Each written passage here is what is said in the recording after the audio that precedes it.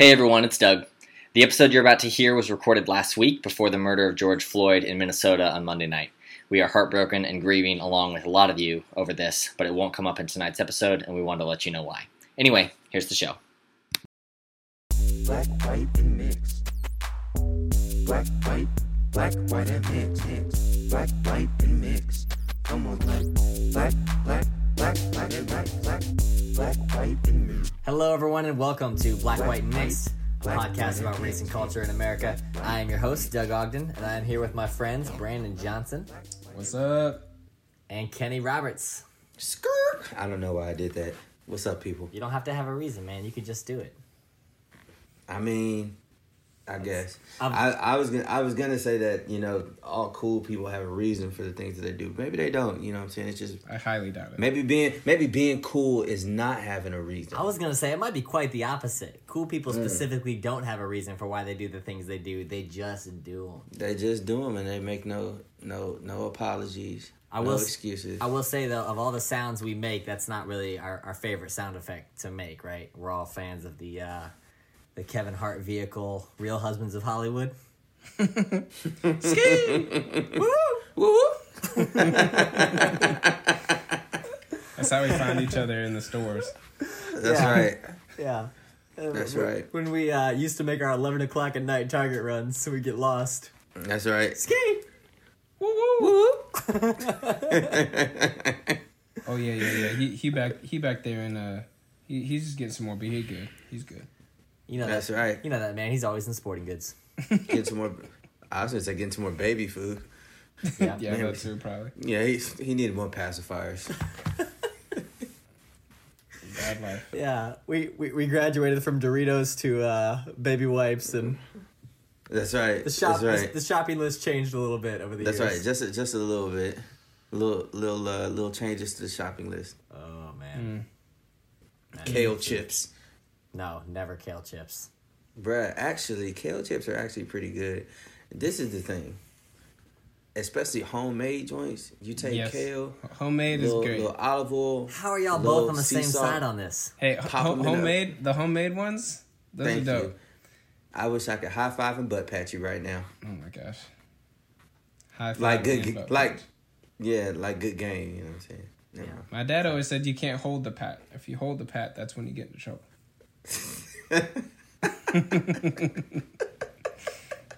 That's what he told me. Yeah, I wish I could have met your dad. Oh my goodness, that's funny. Well, I hey, like we it. can I can like talk about that. I mean, right? So Yeah, what? So You just gonna say you two? you two? What I'm the just hell kidding. are you talking about? I know you met your dad. It was a joke. Met my dad. Oh my gosh. So Never mind. the whole thing that I'm sure Doug has been trying to say for who knows 10, 15 minutes. I don't know how long we've been talking. Not that long. It's not that long. The whole thing that we were going to talk about today is that like we're just going to do a check-in. We've been busy. We've been tired. We've been going through a lot of stuff. Doug and Kenny are still working at their location, not at home. Both Brandon and I were traveling to different states, and Kenny was Yep. in at least one other county in North Yeah. Carolina. Mm-hmm. There's been a lot of stuff going on, so we are finally back, At least. ready to record. So we're doing some check-ins, going back through some things. We've had some time to like listen to some new things, watch some new things, read some new stuff. So we're just kind of talking about some stuff we've already talked about and hopefully being able to expand on that and challenging each other and blah, blah, blah.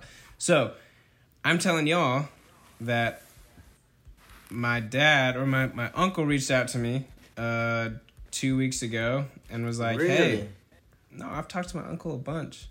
But my uncle reached out to me and was like, hey, your dad called me and I think he's trying to like, make some amends. Wow. And that he wants Really? to start with you. Now, Wow. none of that stuff has come to Wow. fruition at this point, but it was interesting. I mean, Yeah. we've kind of talked about some of that stuff. Like, there's a large need for processing the stuff that has happened in my Right. family. Sure. More specifically, the dad stuff. So Yeah. Yeah. There's Who a lot of knows? history behind that. there's a lot of history behind that, and there's a lot of hurts and a lot of realizations when you're like, oh man, I'm yelling at my kid, and that's what my dad used to do. I think I need to work that out. yeah. You know, sort of like something like Yeah. that.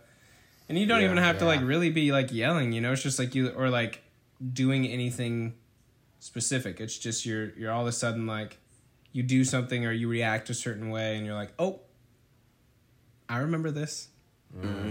This was I hated this. Yeah. Yeah. So There's something coming up here. yep. You know. Yeah. Is that something that you're interested in pursuing? I think it's that realization that like no matter how much you pursue it, there's always some new angle that you've never touched before. So like, you know, I felt like I had worked through a lot of the family stuff like in counseling, and again, this is, you know, it's just more of like I've worked through some of it. But then we had Theo, my oldest boy, and as soon as we had Theo, so much stuff came up. Right.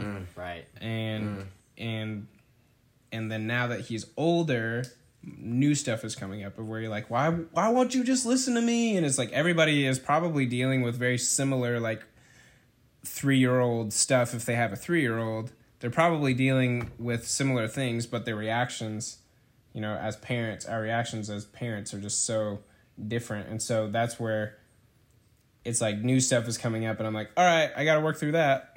Great, I can just add that to the bottom of my 15-page list. You know, so Yeah.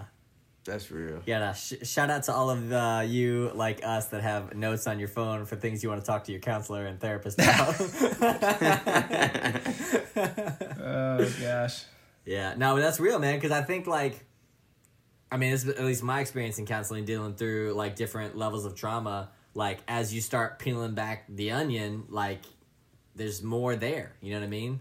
Oh, yeah. So you start digging through some of that past trauma, some of that past hurt, like, legit, there can be more there than you ever realized. And it's almost like you got to go further in to get out. You know what I mean? Like, Oh yeah. Oh yeah. you gotta keep digging. Like, at some point, if you like are digging and you hit that hard ground and you're like, nah, I'm out, then I mean, you're not really working through it. You know what I mean? And it's hard work. Yeah. Like, I'm not there are times in my life where I couldn't, you know what I mean? I had to walk away. I just didn't have the emotional maturity or whatever Totally. it was to work through whatever those past hurts might be. But legit, I think it's like once you start digging, like it's probably going to go way deeper than you realized. And I'm not saying that to you. I'm saying that in general. That's how I think, you know, hurt kind of works. Well, and I think, you know, I think the trend is shifting, but especially for me growing up, and then what has been told to me by a lot of people on the black side of my family, actually really in any side really, I guess, but maybe there's more of a stigma on the black side. But from the male perspective, you know, if you have to go to counseling, it's like you just can't deal with your ish. You can't deal with your shit. You know, it's like you don't have the mental grit, the mental toughness to just like push through it all, to like stuff it down enough, and like deal with it. And so, you know, I've had several conversations where you're like, you know, family members are like, so you did counseling, how was that? You know, like, was that helpful? Because they're telling me that they're like, I have all this stuff that I know I need to work through, Right. but I don't know if I can go to a counselor and then talk to them. Like, are they gonna like commit me to, or, you know, give me some drugs or Put me in a commit loony me bin. yeah, you know, stuff like that. And it's like, yo, that's so real, because I happen to have had a fairly decent counseling history, but prior to like moving to North Carolina, like counseling was trash. Like I didn't want to tell anybody my stuff. This is personal to me. Like, why do you? Yeah. And my mom and my dad were always like, probably more my dad was like, you don't tell people your business. That's your business. Sure. Right. Sure. Like, Right. if somebody asks you how much money we make, like, I'm not telling you how much money we make. It's like, it doesn't matter. You don't need to know. It's my business. You know, like that kind of stuff. So, it's super hard. And I think I'm still pretty guarded in that regard. But Sure. Yeah. I think it's gotten a little easier to just share what I feel like needs to be shared about myself in order to work on it and to be given the tools to work on it. But that's good. Who knows? I need to find me a counselor who I don't know. BetterHelp. BetterHelp.com. It's perfect for right now. They're not a sponsor, but we'd like them to be. Oh, please. Right. Please. So BetterHelp is amazing. BetterHelp.com. This is our free ad read. That's right. Yeah, I may need to try that because the thing is, I keep running into, you know, my counselors at like Target, and then it's like awkward. It's like, man, like super awkward. We're reaching for the same bag of apples, and I've told you things. So yo, I know about that. Are you analyzing the bag that I grabbed, or, you know, well, it seems like you're analyzing the bag you grabbed. If I moonwalk away, are we gonna talk about that next? Yeah. You know. Can you not see me if I just pretend to disappear That's the right. produce section? That's right. So I keep running into counselors that I've had sessions with, and like, you know, oh, turns out we go to church. Oh, that's deep. Yeah, don't want to see you every day. Yeah, it's not ideal. or every Sunday, week outside of a session. Right. So, Right. Yeah. Yeah, I know multiple people that have done BetterHelp, and it's always, I mean, people love it. Yep. BetterHelp, licensed counselors in your state. Okay. Is that what you do? Yeah. Did you do BetterHelp? Yep, BetterHelp, and you can do it's like on different rates. Like you can do it by the week, by the month, by the quarter, by the year. Oh, cool! Wow. There's a financial option, so like you can apply for financial aid right on the app. Okay. Kenny, what did you ask? Nothing, never mind. He's asking something stupid. He's asking something stupid. I think I heard him, but I want him to say it. Go ahead. I just asked if they take EBT. That's what I thought you said. Do they take EBT? All right, so we're just gonna go ahead and end this shit now. My gosh, Move on. I can't believe that. I thought you said that. I was so mad at you, and turns out I was right to be.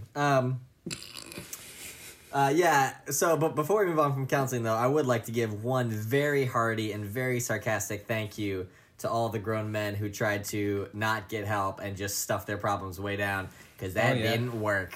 Yeah. No. It didn't work. And can I just say, the men of the following generation were not better for that decision. So we are pro-counseling, pro-getting help, and pro-growth around here. Yeah. But I will say, you know, I mean, I wonder if they're just products of the generations before them as well, too, though.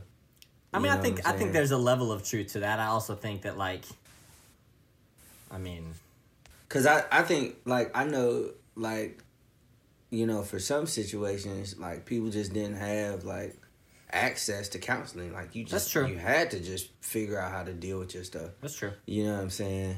And so, like, I don't know. I think for the ones that's like that poo-pooed it just because of stigma or just because of, you know, macho-ness, you know, it's like, all right, you know, yeah, that sucks. But at the same time, I wonder if that's something that's learned or if it's just, you know, if it was just a product of being like macho and hard-headed, or if it was something that was learned. You know what I mean? Right. Yeah, and I think I'm more like, my cynicism is probably more directed at the toxic masculinity aspect of it, where it's like, you know, real men don't cry or real men don't show emotion or whatever, you know. When it's like, nah, that's just not true. You know what I mean? Like, I remember, like, literally turning 30 a couple years ago and be like, yo, if I don't figure this stuff out, like, I'm going to be a 40-year-old dude with daddy issues, and that ain't cute. And it is time. It is past time, but it is time, you know? Yeah. And just, like, legit sat down with my counselor and was like, all right, let's start working through it. I don't even know where to start, but it's time, you know? It was like a scene off of Goonies where Chunk is sitting there and they're like, yo, tell us everything. And he starts going into the third grade. When I was sitting in the back of the class, I pulled the chair out from under Bobby and then he fell on his butt. And I blamed it on Diane. Oh my gosh, me and Chunk have the same story. Oh my gosh. So that's a good transition. I watched Back to the Future last night for the first time. I don't want to talk about that. Are you serious? First time ever. Did it hold up? What do you think? So, all right, two questions. Have you both seen it? Yes. Okay, when's the last time you saw it? 15 years ago. Okay. It's been a while since I saw the first one. Okay. So my wife and I are planning on watching 2 and 3 at some point if we can stomach it. 2 is scary. All right. 2 So is scary, and 3 is probably my favorite. so the premise of 1 is that he is trying to not have sex with his mom. Because it's Oh, yes. it's very much a possibility throughout the whole movie. Oh, yes. Okay? And then would he run into a I'm my own grandpa type situation? I don't even know. I couldn't think about it. But there were parts of it that were enjoyable. In general, I'm not an 80s fan. And I know that's, like, not a very popular... Like, I know a lot of people love 80s it's movies. Really not. I know a lot of people love, like, the 80s movies. I just don't... I don't get the appeal. I've never seen Breakfast Club. I've never seen any of the... Never seen Breakfast Club? No. Are you, And- we watched that in school. Oh, I didn't go to school, so that explains a lot. Oh, that's right. We didn't watch that in homeschool. It wouldn't have made any sense. That's right. Shirt, sex, and jeans. Why are these children hanging out in a weird room with a lot of books and... Anyway. You don't know I what a couldn't- library is. I literally couldn't keep doing that joke because I don't have enough context for that movie to know what they're doing. Anyway. What is Detention. detention? Yeah. Oh, That's detention. right. Right. That's right. All right. They just called it timeout. So anyway, in general, I'm not a fan of 80s movies, but Kristen really wanted to watch Back to the Future. I heard that homeschool diss, by the way. So anyway, we're going to watch 2 and 3, but there are aspects of that movie that do not hold up. That's all I'll say about that. I don't think they held up in the time. Whew. Well, so speaking of media and, well, TV and film, I think that Kenny was telling us that he finished Black AF, right? Oh man, I did. And I finished Black AF and Blaff? AF. Black AF. oh my gosh. I really enjoyed it. I have changed my tune. Which I want to put it on record. Like, I wasn't saying that I didn't like the show. I was just denoting the danger. Play the tape. I know, seriously, I'm just going to play it You back. can run it back. I didn't say I didn't like it. You can run it back. I didn't say I didn't like it. I just said I was just making a note. Crackers. I was just making a note that it could be dangerous, for white audiences or for people who do not have a context of what black people are like. But I will say that given the span of the show, they did a good job of growing the characters and showing the nuance of the struggles that Kenya Barris was encountering. And so I think, I am a fan. I have changed my tune. Awesome. I still think it can be somewhat dangerous, but at the same time, I think, I've changed my tune. Great show, highly enjoyable. I think you can learn a lot from it if you actually take time to analyze. And I think that's the big thing, is taking time to analyze. And I don't, people don't really do that when it comes to, shows and media,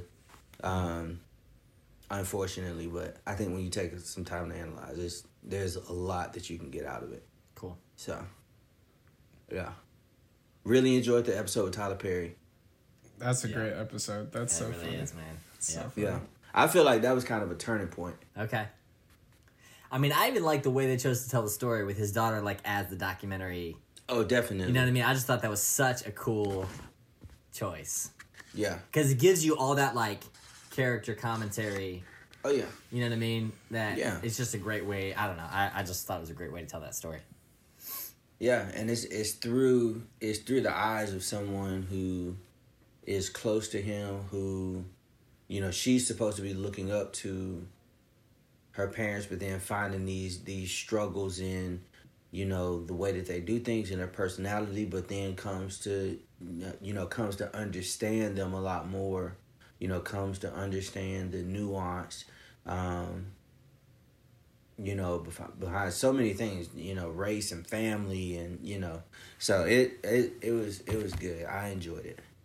Yeah. Well, I mean, I feel like there's an episode that oh my gosh, I just lost her name, and that is Rashida Jones. That was so weird. Rashida You ever Jones. think about that? You're just like talking, and all of a sudden it's like, Just where, goes blank. where'd it go? Yeah, it's called a stroke. That's very sad. Oh my It's gosh. very sad, if anything. There's an episode where Rashida Jones is talking about, you know, how she's mixed, and she goes into this. Back up. I'm making Anna watch Black AF because I told her. And that- Anna, your wife. Anna's my wife. Yep. Pretty Oh, sure. interesting. You're Yes. married? I've been making Anna, my wife, watch Black AF because I said there's a ton in here that I identify with, and that like my dad related to me in a lot of these ways. I was like, the way that they fight, the way that I fight with you, like I'm seeing all these things play out on screen, and they're not the exact same things or the exact same fights or anything like that, but it's just like you're watching it, you're like, oh man. And then there's so many other like internal struggles and stuff like that. So maybe that's why I like now watching back through it the second time. You know, there's a part where Rashida Jones' character being mixed in real life and on the show is like going into this whole thing. It was like, if you're mixed, the whole thing that you have to do is like your whole life is to prove that you are black enough, like that you are who you say you are. Right. And there's some funny parts, like she's at the coffee shop or whatever and orders a drink, and the person is like reading off the name, and it's like Black Joya. He's like, oh, that's me.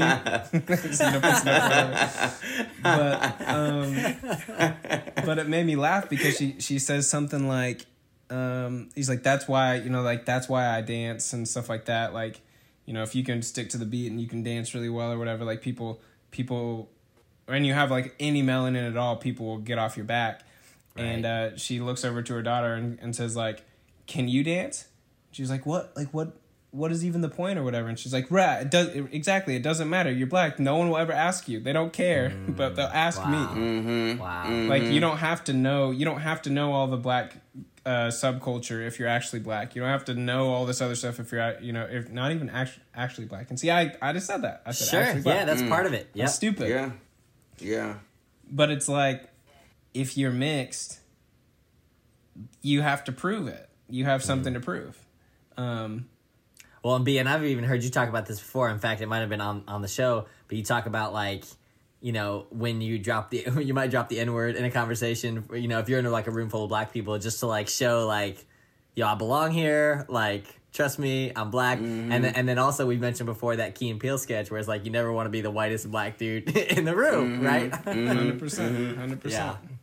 And that whole That's code switching sketch is really funny too. Where like, where they're, y'all know that one, right? Where they're, Yeah. Yeah. In fact, we should go ahead and recommend that people watch it because code switching is going to be a subject that we cover probably more in depth at some point. Right. Because Right. I mean, I think on some level, all three of us are affected by that, and probably a lot of people are. But I think anyway, that's just be a good thing for them to watch because we reference it already, and it's funny, but it's also something we're going to cover in depth later. Right. Definitely. Sorry, go ahead, B. No, that's the whole thing is even since like watching Black AF, and then even talking about just a couple weeks ago when we talked about like media and stuff that we would recommend, you know, we've had several people talk to us and like reach out personally and on social media and stuff like that. And I think the reality is we're never going to be able to cover all the stuff that we would actually like talk about or recommend, and whatever. But I've been listening to and like paying attention to a ton of new things even since like 2 weeks ago. And we were talking about it a little bit before we started, but I have recently started listening to Trevor Noah's book, Born a Crime. and it's just like I'm trying to like play into this mixed aspect of like of who I am, and like listening to other people's stories and stuff like that, and it's amazing to hear. You know, one of the things that Trevor Noah talks about is that he, you know, his mom primarily taught him English first, and then taught him several other African languages, so that he could sort of like make his way in the world. Wow. And one of the things that he talks about is everyone knew that he was mixed because the complexion in South Africa for black folks is a lot darker than he is. And so everybody knew that he was mixed, and that's illegal. So one of the ways that he was able to like prove that he belonged where he was, or like get people off of his scent, was by using language. So somebody might ask him in Afrikaans, the white language, they might ask him, like, say something like, "Who are you? What are you doing here?" If he was in like an area that he might not otherwise be, or maybe he shouldn't have been. And if he just spoke to them in Afrikaans, they would just, "Oh, sorry, you're good. I thought you might have been someone you weren't, you know, someone else or whatever," and they'd back off. Wow. And then he talked about that with several of the other like African languages too, where someone might, like, he told a story about he was walking down the street, and these black folks are walking behind him speaking in another language, and they're saying to each other, "Oh, we're gonna rob this white dude." Speaking to Trevor Noah, that's the funny thing. What? Right? Yeah. We're gonna rob this white dude. How should we do it? What should we do? And he just turned around and like spoke to them in their language and said, hey, yeah, I'm down. Who do we want to rob? Let me know who we want to rob. And they just start. Oh my gosh. So they start laughing, and they go, you know, my bad. We thought you were someone else. Like we thought you were something that you're not. You're good. You know, like we'll leave you alone. Wow. And I thought about that and internalized it in the sense of like dialogue or dialects. You know, like where like that's the whole code switching thing of like wherever you are, being able to like blend in and make sure that people understand that you are who you say you are. Yeah. And I think that's what I gravitate towards and like hold on to, and like that's why the N-word is going to come up in amongst other black folks who are using the N-word. Sure. Right? Because if they're not, then it's like we don't need to talk about it. Like we don't need to. We don't like. I don't have to do that. I can prove other ways or whatever. It's only when it's tested, right? It's only when it's like I have something to prove here, and I might feel insecure where I'm at, or like I'm feeling insecure in this place right now. So I'm gonna just make sure I like throw it out with force, with gusto. With like, I feel good. I'm not scared of this word. This is my word as well. This is my, like, you're talking about my culture as well. You're speaking to someone else who has shared in similar experiences, maybe not the exact same experiences because we're all different humans, but I'm going to let you know. And that's always worked. Luckily, that's always worked out for me. I think when I say that, people always are like, "Oh yeah, okay." Like that's what I thought. Yeah. But yeah. I mean, my coloring, as we've talked about several times, just often puts people on edge. They don't really know. Most people either assume or they have no idea. What assume that you're white. Most white people. I made a joke. I don't know if I've said it on here before, but most white people think I'm white. Most black people know I'm mixed, and most Latin people are like, yeah, he's clearly Latin. So I just fit in wherever. Do you see that as a gift or a curse? I mean, I think again, I think that moving to North Carolina, it's felt much more like a burden of like I have to prove to everyone, like to white folks and to black folks, that I am who I say I am, because there's often this like, you know, oh, you're not as dark as me, so that doesn't, like, you don't count. And then you look over and you're like, there's another person who is like a hue darker than, you know, on the color wheel or whatever is like a hue darker, and they're like, they've never had a problem. And you're just like, why do we have to argue about this? Like, you don't even know me.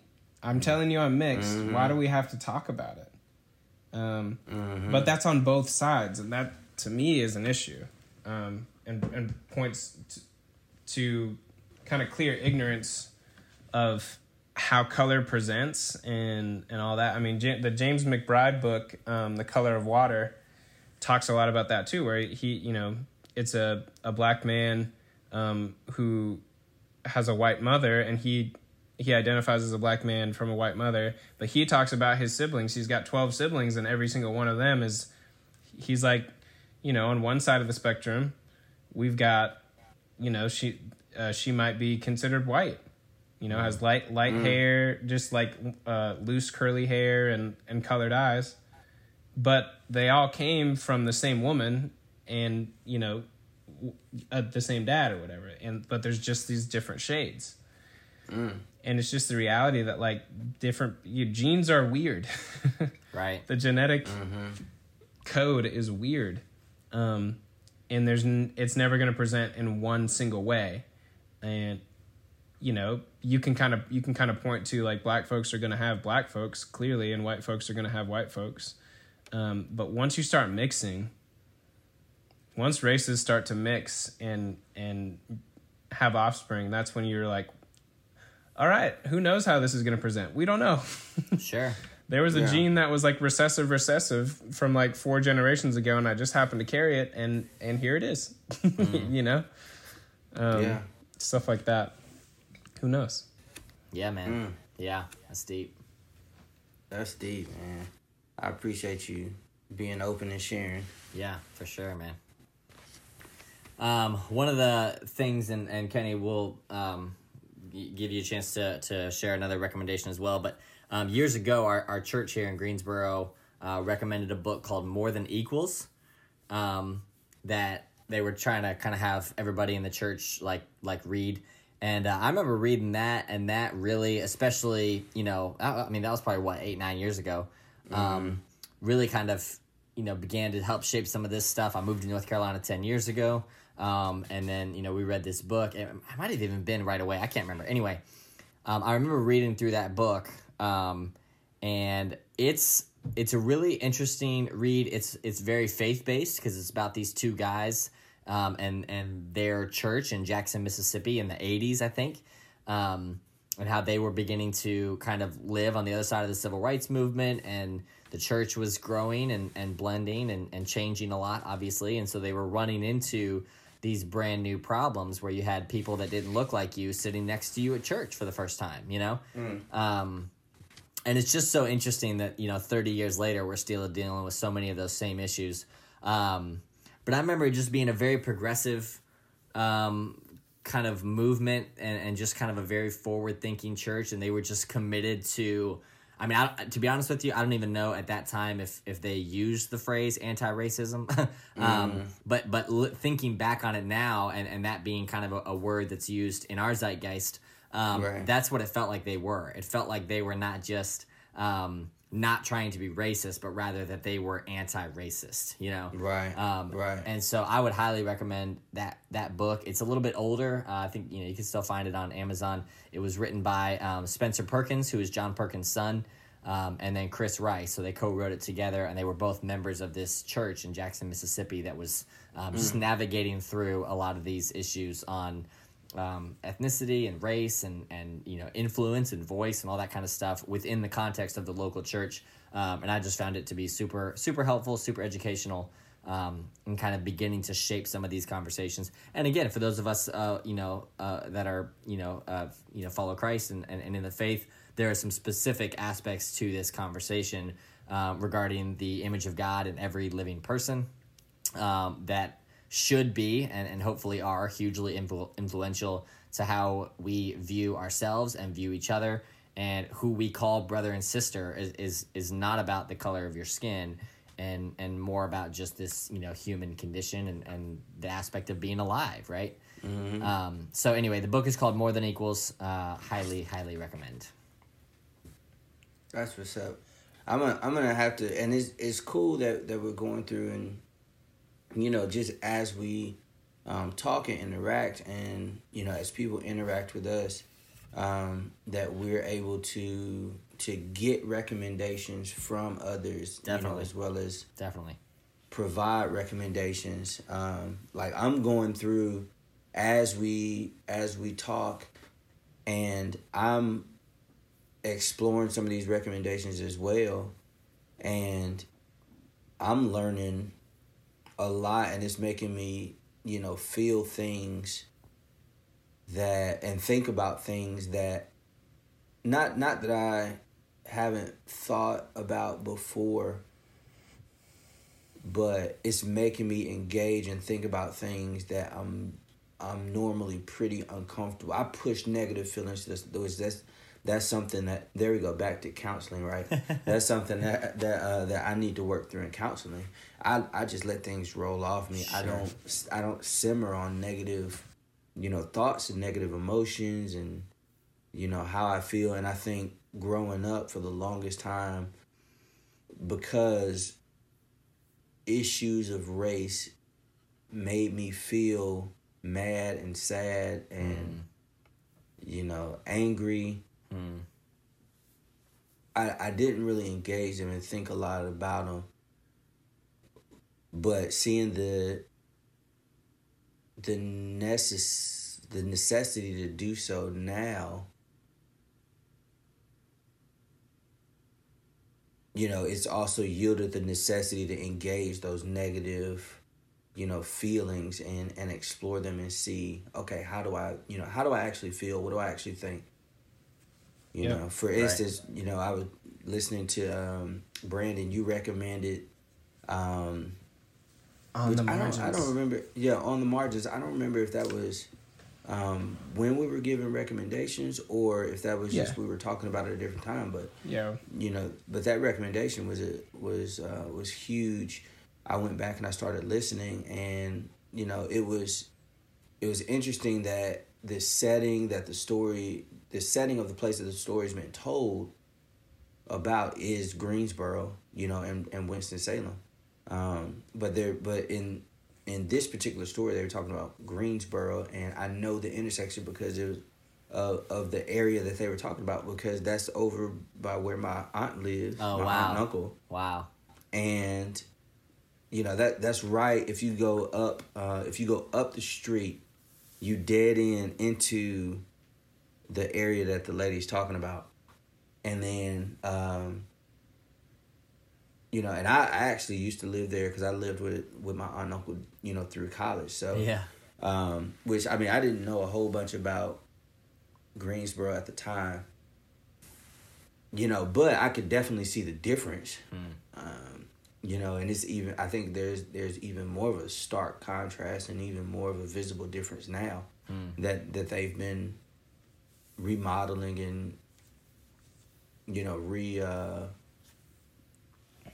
revitalizing downtown. Right. And so, but I'm listening to On the Margins, and they're talking about the disparity in fair housing, and in black ownership of houses, and talking about some of the systems that are in place, and it is just it's bringing up just all of these feelings of anger and sadness and disappointment and confusion, even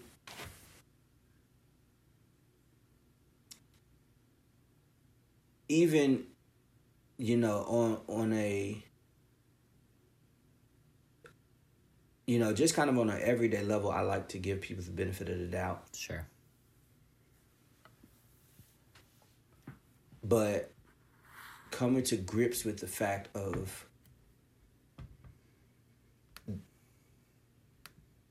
that putting systems in place that will marginalize particular, you know, races or cultures takes conversation, takes planning, takes forethought, right? Right. And to think about the type of person that you would have to be dealing with to put, you know, that would put that much thought and planning into, you know, creating, you know, such a separation just makes me very upset. You know, but I think it takes, you know, really, you know, thinking about and dwelling on these things a bit and pondering these things and allowing it to upset you. I think those are the things that's necessary in order to push people to want to change things, to push people to want to make a difference, to push, you know, to push for changes in cultures and systems and things like that. And so I appreciate that recommendation. All that to say, because, you know, it really, you know, forced me to engage, and it was very educational, you know, for anyone who, you know, who wants to know more and is like, I want the statistics, I want the data, right? Is very educational in helping you to understand that, you know, there is a systemic problem in America, and if, you know, if you would like just a little bit more of that picture, I would recommend the 4th episode of Dissect. In the 1st season of Dissect, the host gives a great definition of systemic racism. Oh, great. And like, as I was listening, he was just giving the definition. I was like, man, that is dead on. And he doesn't spend a lot of time on it because that's not what the podcast is about. It's a music podcast, you know. But he's analyzing To Pimp a Butterfly, which is an album by Kendrick Lamar, and, you know, in, you know, talking about the album, you know, he goes very in depth on you know, Kendrick's background and things like that. And one of the things that he needs to go in depth about, because some of the things that Kendrick talks about is the systemic problems in America when it comes to race. And so he gives, you know, this definition that is just spot on. But, you know, this is what systemic racism is. This is where it's seen in the history of America. Yeah. You know, and then, you know, and then he moves on. But so I would highly recommend, you know, listening to, you know, even if you just want that a good definition of what systemic racism is, and some very specific instances, I would recommend the 4th episode of Dissect. Yeah, that's great. And well, Kenny, on that note, I wonder, we did not want to go this episode without mentioning Mr. Ahmaud Arbery, who was killed back in February. I believe it was in February. The video that went viral surfaced, you know, within a day or two of our last recording, so we did not get the chance to discuss it yet. But Kenny, on that note, I wonder if you could just maybe talk about that for a second, if you're willing, because that is yet another of many cases of systemic racism and how that has robbed yet another young black person of their life. Yeah, I'm glad that we did not get a chance to talk about it. You know, just because it has allowed it to kind of simmer, and just kind of sit with me, for these, you know, 2 weeks, since the video surfaced. And I think the day, it was either the day it surfaced or the day after it surfaced, Brandon stopped by the house, you know, and he was just like, yo, like, that joint messed me up, you know. And I hadn't seen the video, And I would, to be 100% honest, I feel like I've been kind of numb to, all of the. I'm like, well, there's another one, and it's just you just get to this place of, well, it's still happening, and then you just keep living life. But to see the video, my wife wanted to talk about it that evening, and she was pretty upset by it because she this is her life now. She married a black man. That very well could have been, me. I was gonna say I used to run. But that very well could have been me. She has 2 brown boys now. Yeah. And she's just thinking about, man, like, this could be my babies. At some point, I could be, crying over their death, and yeah. But and even then, I didn't want to engage, just because I was kind of in a, in this, I didn't have the words, I guess. But it took me really, taking some time to really sit with it, watch the video. And it just makes me angry. It makes me so sad for his mother, for his family. And it makes me angry. NPR did a segment, they were talking about it, and they did a segment where they were just kind of, talking about the police department in that part of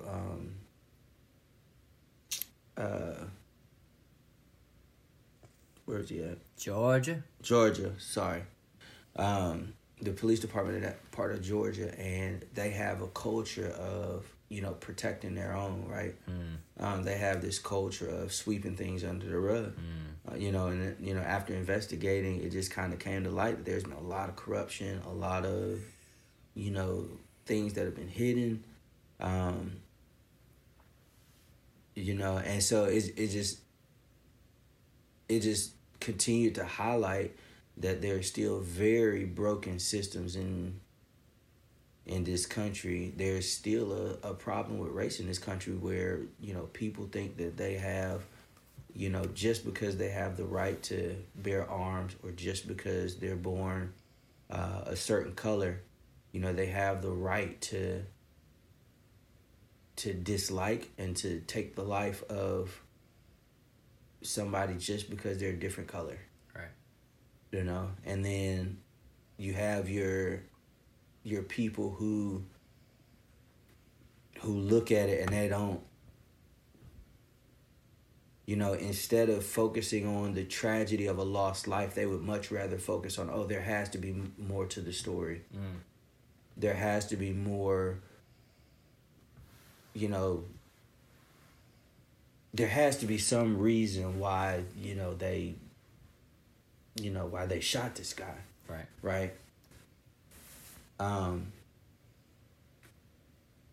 so I think it's just continuing to highlight that there are still problems that need to be dealt with. Right. In this country. And I think we're in a place where you can no longer be numb to the fact that it's still happening and just brush it off. And I think we've been in that place, right? But even more so now, you have to, I think we have a responsibility to be talking about it, to be speaking out, and I would say for black people and for white people, who are advocates, like the responsibility is on both sides. You may be mourning in a different way, but mourning is mourning, and you're,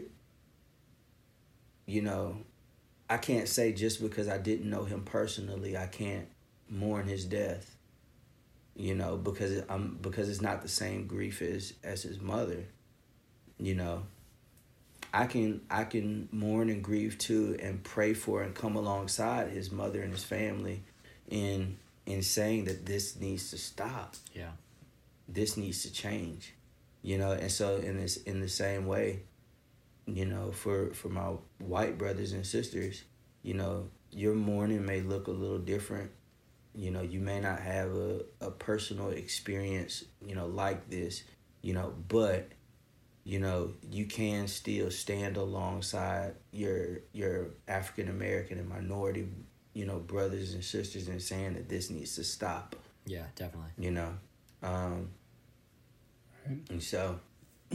Well, and it needs to stop for everybody. You know what I mean? Like, it's happening to minorities a lot, and that's, you know, that's what is kind of constantly making news headlines. But like, you got white folks, you got unarmed white folks being shot.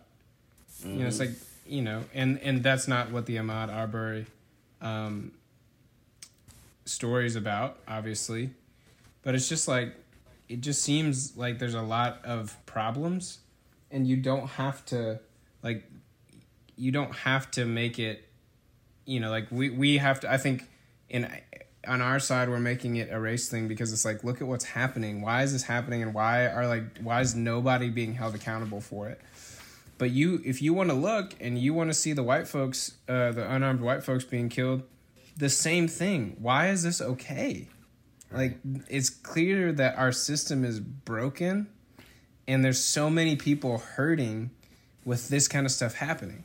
I went over to Kenny's house the day that I saw it. It came out that day. I went over to Kenny's house, and I was just like, I don't even know how to deal with it. And then I was talking to Doug on Marco Polo, and I'm just like yelling at my phone. Like, I just had this like really emotional response where I'm just yelling, and I come out of my bedroom, and we had people there, and I didn't realize that they had gotten there. Wow. And Anna's like, are you good? And I'm like, I was just talking to Doug. She's like, you were talking like that to Doug? And I was like, no, not to Doug. Just like in general about what's going on, you know? She's like, I was just so angry on like this weird level. And I think that I'm probably in the opposite, not the opposite. I'm in a very different space than you are right now, Kenny. And I think it's because I watched the show Waco with Anna. Oh yeah. And a few other things too. But like Waco, you know, talks about the whole Branch Davidians in Waco, Texas in 1993, I think, and that's the whole like Waco massacre, where it's like 76 people died and 25 of them were children. Wow. When you know, the ATF decides that they want to go in and like, you know, serve search warrants to people or whatever, and it's like there's two sides to the story, of course, but it just seems like it's another one of those things where like law enforcement is not doing what they're supposed to do, and they're just trying to like, you know, they're treating human beings like tick marks, and you know, like it's all about their status and where they're at and what they're doing, and so like I'm in this like really bad spot where I'm like, see, the government is not for me. And I thought that's what we vote for, is for them to represent us. That's what we, you know, like all that kind of stuff. And you're like, if we let this stuff like become as insidious as it can be, right? And just like let the government like not hold people accountable for things that they're doing. I don't know. It just feels like it's a slippery slope that takes us into, you know, some of these other countries that are dealing with really tough things. You know, like I don't want to point to one specifically because like that's not what we're doing here, but I'm just thinking about like, no, there should be an outcry from human beings in general. If you saw that video, you're like, no one should ever be treated that way. Ever. No one. Not it doesn't matter what color you are, no one should ever be treated that way, much less have it be put on Snapchat, much less have it be like publicly put out, and much less it take crazy public outcry and the video to surface on the internet for somebody to say, well, shit, we should probably take these guys in. Like, that should have been from the beginning. That's right. That's right. Like, it should have been from the absolute beginning. Right. These men should have never been out. You know, like, it's, you know, Yeah. it's infuriating. After seeing, because the first video I saw, you know, was kind of cut. Like, you hear the gunshots and then it kind of cut. It stopped the video. But the second video I saw, because I saw a link that was talking about the daughter of the two shooters. You know, the daughter posted on a picture of his dead body, of Ahmaud's dead body on her Snapchat. And, you know, when called out about it, she said, you know, I'm just a fan of true crime. And, you know, and then there was a video link of the shooting, you know, again. So, I watched the video again, and this one was the full clip of, you hear the gunshots, and then you know, he's off camera, and then you see him come back on screen and takes 2 steps and then just drops dead. And my heart just stopped. You know, and I was just frozen in that moment. You know, just thinking about, like, this is a young man's life. You know, he was 25 years old. You know? Yep. Just running in the neighborhood. You know? And so, yeah, it really made me angry. Really makes me angry. Because you want to think the best of human beings, you know, right? But the truth of the matter is that, you know, there are people out there who are just hateful, you know, just filled with hate.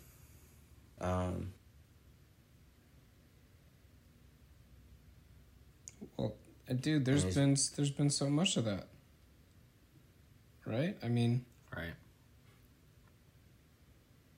It's just to the point where, like, I don't know what to feel, because, you know, like you said, Kenny, there's like a numbness. There's a numbness that comes with, like, you know, okay, there's another black body, you know, another video, another thing, another whatever, like another person just, you know, being stopped while black. Like, that's the only thing they're guilty of.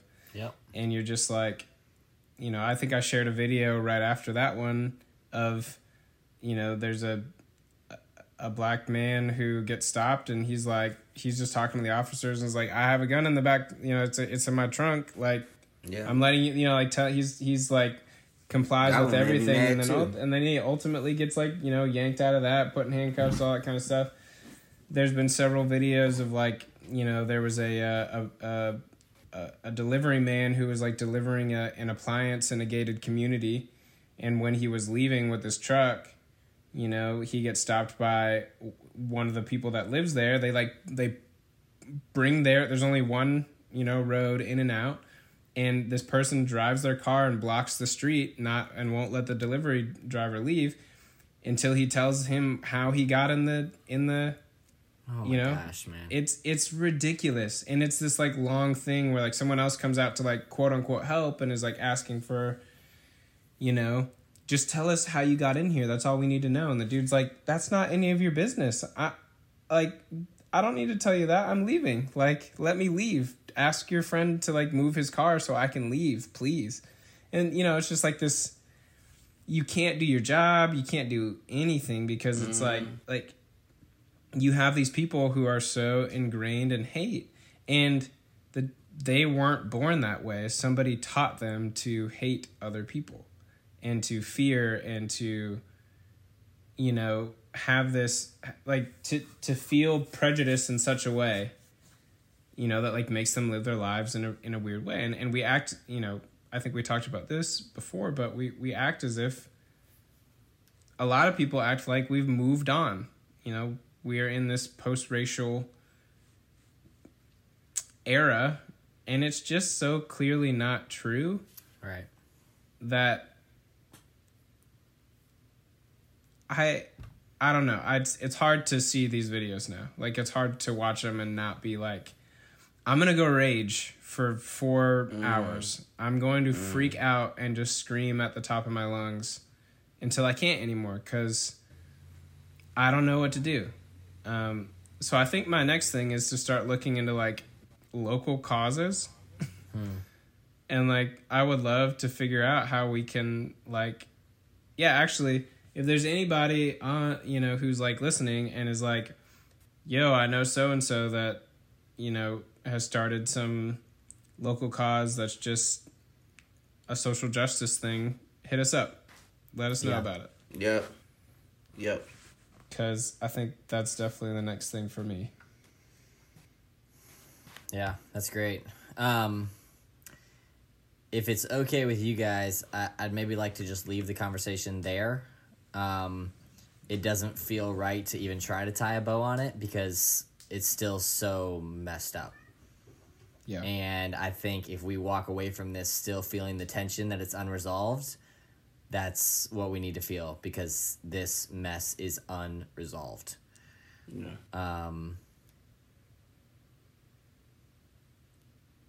Yeah. Yeah. I hear that. All right. Well, we want to thank you guys for listening to Black, White, and Mixed. Yeah, I feel it. I don't know if y'all feel it, but I feel it.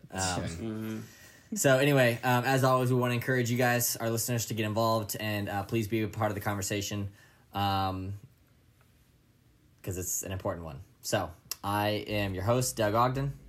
I'm Brandon Johnson. I'm Kenny Roberts. And we will talk to y'all real soon.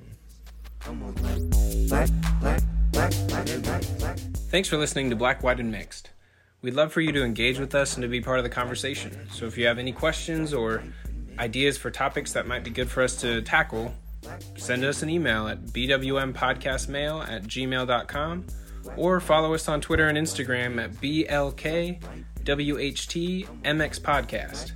Thanks again for listening. Black, white, and mixed. Black, white, and mixed. Black, white.